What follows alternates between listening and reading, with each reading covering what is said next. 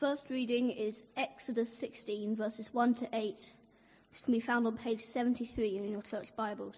The whole Israelite community set out from Elim and came to the desert of Sin, which is between Elim and Sinai, on the 15th day of the second month after they had come out of Egypt. In the desert, the whole community grumbled against Moses and Aaron. The Israelites said to them, "If only we had died by the Lord's hand in Egypt. There we sat round pots of meat and ate all the food we wanted.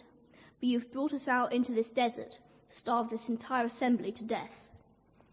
Then the Lord said to Moses, "I will rain down bread from heaven for you.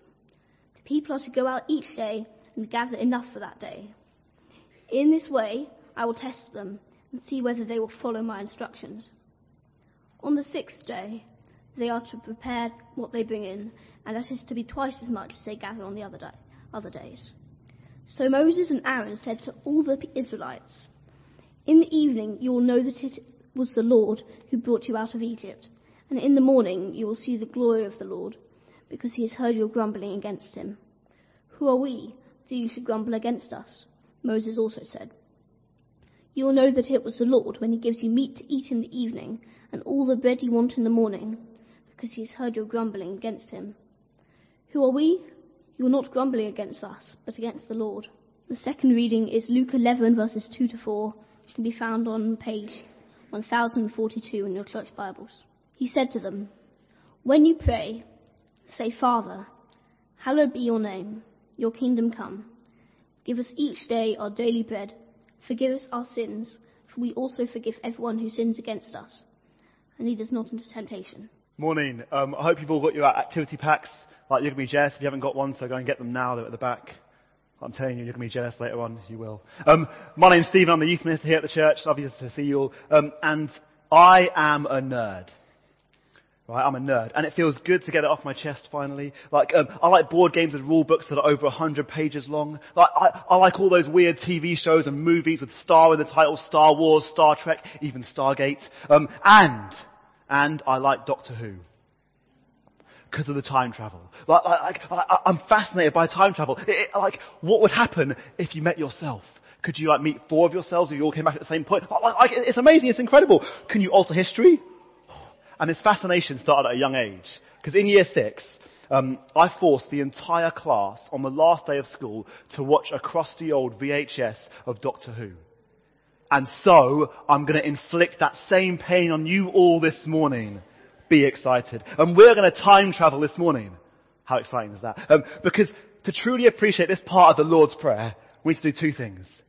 We need to go back in time from that moment Jesus said those words, and then we need to go forward in time from that moment Jesus said those words, which is also confusingly back in time for us. So you geeks up there are rubbing your hands with glee, going, "Yes, this is so exciting. Time travel, can't wait." Before we do that, I'm going to pray. Father God, help us to understand what this part of the Lord's Prayer means. Help us to get to grips with what it is and to get excited about it, Father, for it is awesome, awesome news. Amen. Now, before we travel, just a quick word about bread.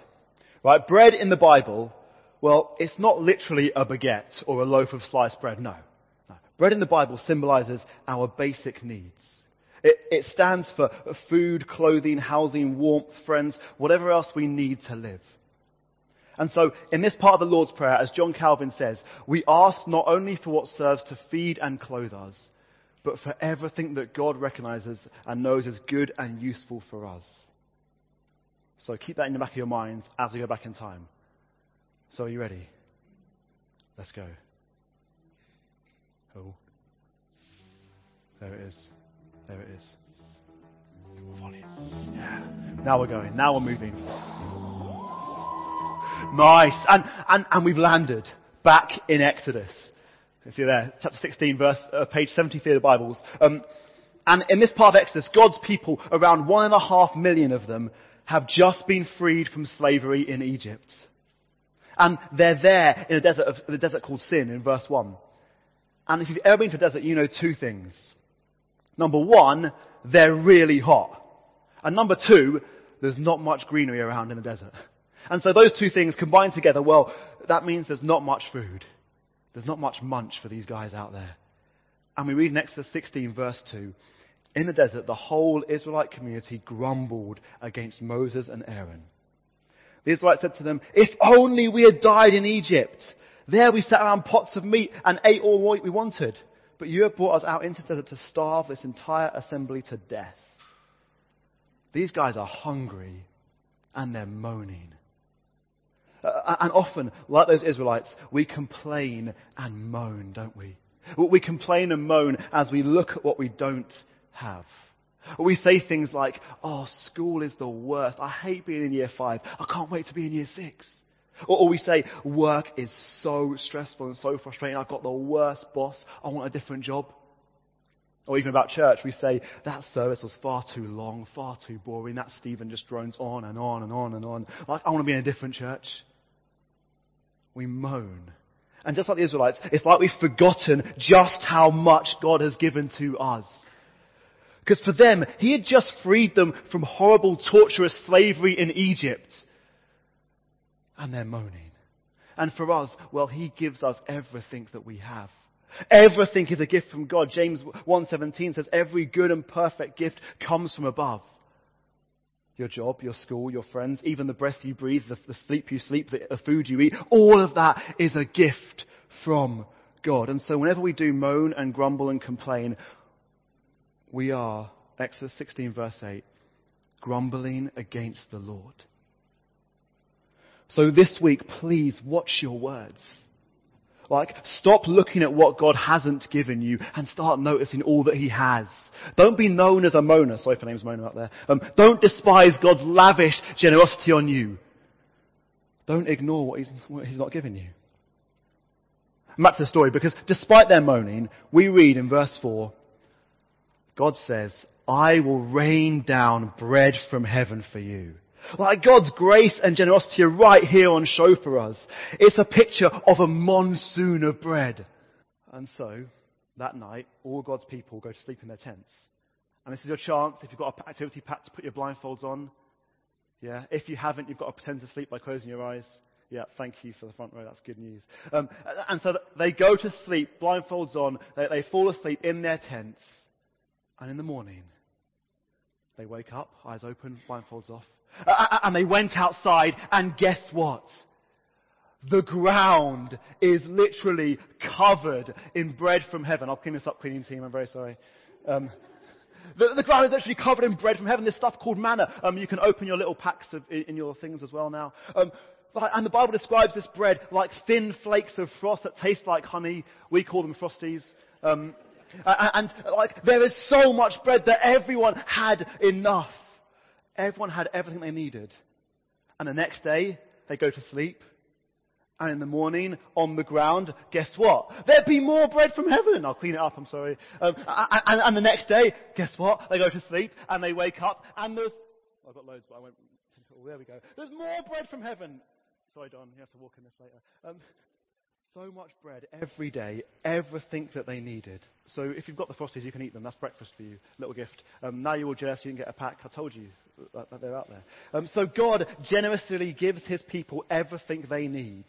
They were in desperate need, and only God could have fed them, and He did, because God generously gives us everything we need. So back to this part of the Lord's Prayer. God generously gives us everything we need. And so He provides for us, even when we feel completely helpless, or when we're going through hard and horrid, rough patches of life, like the Israelites in the desert. It might be, for you KO guys, exams coming up. It might be a scary situation like you Year 6s starting Year 7 next in September. In those times, pray, "Give us our daily bread." Because asking God for strength to get you through that day or that next moment of time. Because actually, like, this week for me has been pretty rough and pretty hard. Like, I've felt pretty broken and had nothing left. And in those times, you know what I've been praying? I've been praying those words of the Lord's Prayer. I've been praying, "Give us our daily bread." Because God gives us everything we need. And if you notice back in Luke, that part of the Lord's Prayer is rude, isn't it? Like, there's no please in there. There's no nice platitudes. It's downright rude, but it's the desperate bold cry of a person who is in absolute need. And one of my years on a Christian summer camp when I was 16, we had a Hunt the Leader in Yeovil. And Hunt the Leader, for those who don't know, is when leaders dress up in wacky costumes and they go and scatter. And then we go and find them. Like Yeovil must have hated that Thursday every year because we were manic. And so one of my leaders, one of them, Martin, he had the best hiding spot ever. He dressed up with mud on his face, put a big coat on, hood over his head, sat outside Burger King with an empty bottle filled with a bit of water and a newspaper over his lap. He dressed up like a homeless person. And we had no idea where he was for so long. And then we found him the last 5 minutes. And I was like, wow, Martin, that really suits you.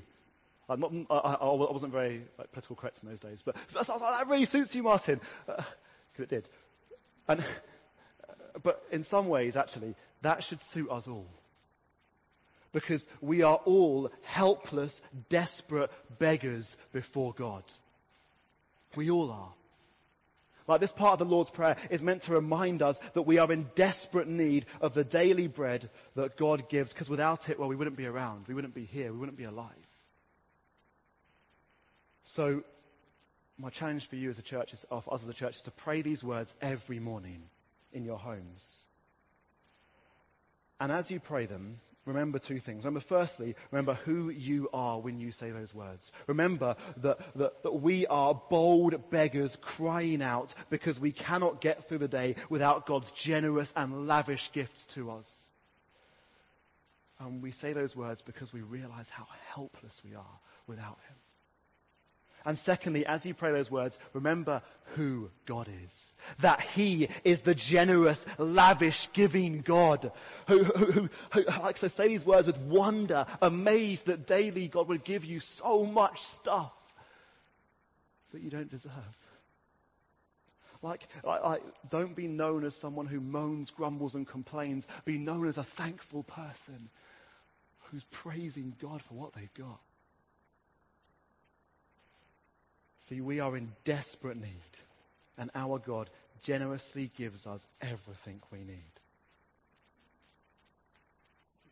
If you've got the activity packs, on to page 2 of the activity packs, turn them over. There's more fun to do there. Very exciting. And remember, we're time traveling, going back. Last time we went back in time, we saw that God generously gives us everything we need. Before we go forward in time, which is still back in time, we're going to have a little vote. Hands up, who likes a good buffet? Oh, we'll fast forward this. There we go. Hands up. Yeah? Nice, there we go. Buffets are great, aren't they? Like glorious amounts of glistening food, fried chicken, Chinese noodles, pizza, pasta, the works. I used to be a buffet fiend. And there were two things I used to go for. Just two things. Chips and ice cream. Chips and ice cream. So I'd load my plate up with a mountain of chips, thinking, this is what I want, this is what I need. Get a bowl full, massive heaps of ice cream. And then Mother Demetrio, she'd slowly saunter along behind me, throwing off the chips, putting on some chicken, putting on some greenery, putting on some other food group stuff. And she'd make sure that I had all the major food groups on my plate. She'd make sure that I had exactly what I needed. And for us, life can be like a huge glistening buffet. We see people living relaxed, easy lives. We see people living in massive houses with beautiful cars. We see people shopping at Waitrose all the time.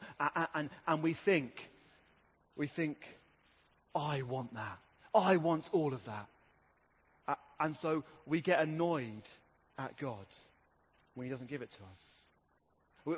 We get upset when we haven't had that easy life, when we haven't got that beautiful house or the car, and when money's tight, we get upset and annoyed at God because we think we need it.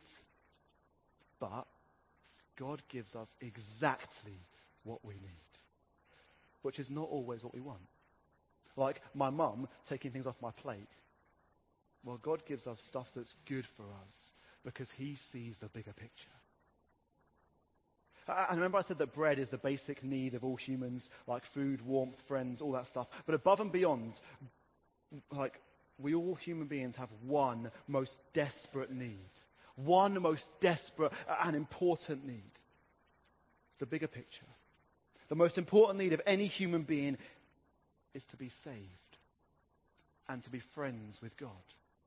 And we're in such desperate need because we cannot do anything to make it happen. The Bible in Romans 5 verse 10 calls us enemies of God. We are God's enemies naturally.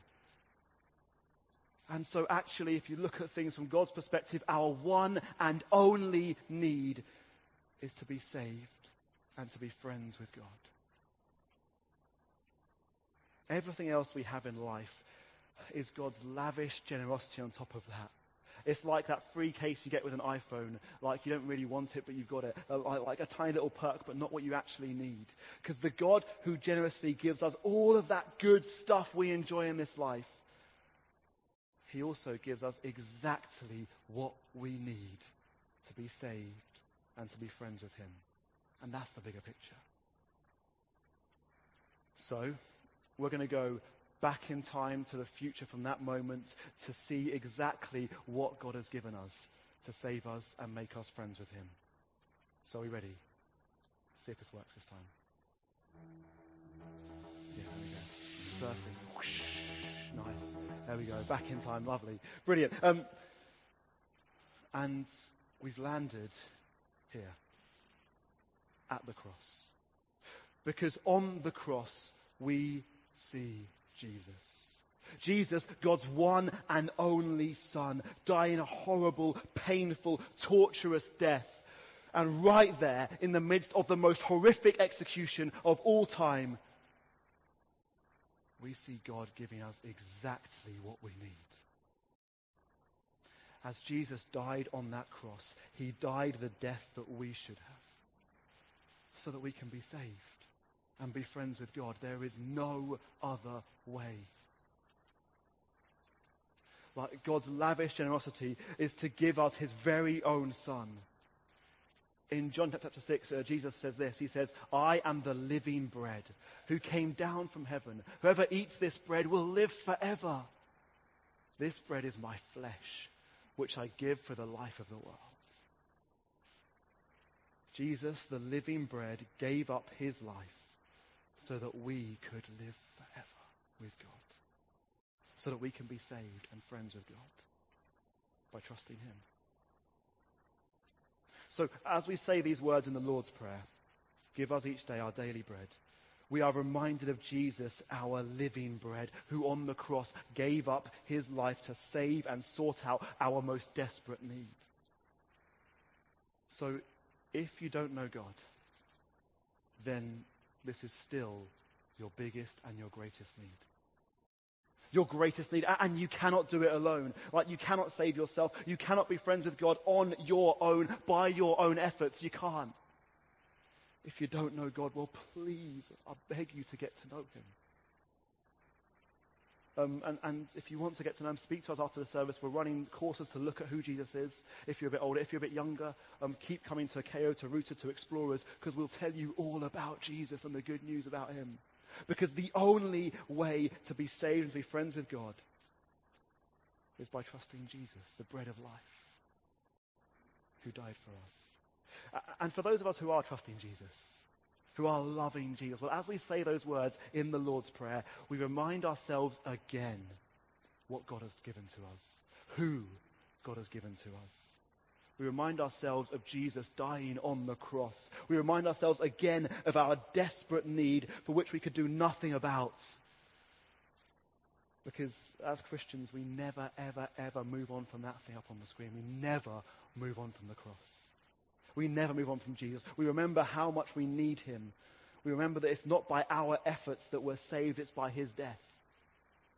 Every day we need him. And so, when we pray the Lord's Prayer, well, it's kind of like we're saying this. Our Father in heaven, hallowed be your name. Your kingdom come. Your will be done on earth as in heaven. Give us Jesus every day. Give us Jesus every day. Because that is our greatest need. And so, why not, in your homes when you're praying the Lord's Prayer, pray this version of the Lord's Prayer. For those of you who've got the activity pack, again, another benefit for having this pack, it's written out for you to pray at home. Pray it, and as you pray it, remember what Jesus has done. And remember and be thankful that God gave up the life of his own Son so that we could be saved and be friends with him. Give us Jesus every day, because that is our greatest need. And so this part of the Lord's Prayer tells us two things. That God gives us everything that we need, and God gives us exactly what we need. He's given us his Son. He's given us Jesus. So let's pray. Father God, thank you so much for Jesus, the living bread, who gave up his life on a cross so that we could live, be saved, and be friends with you. Thank you for your lavish generosity. As we pray those words in the Lord's Prayer, would you remind us of just how much you've given us? You've given us Jesus, and that is amazing. Amen.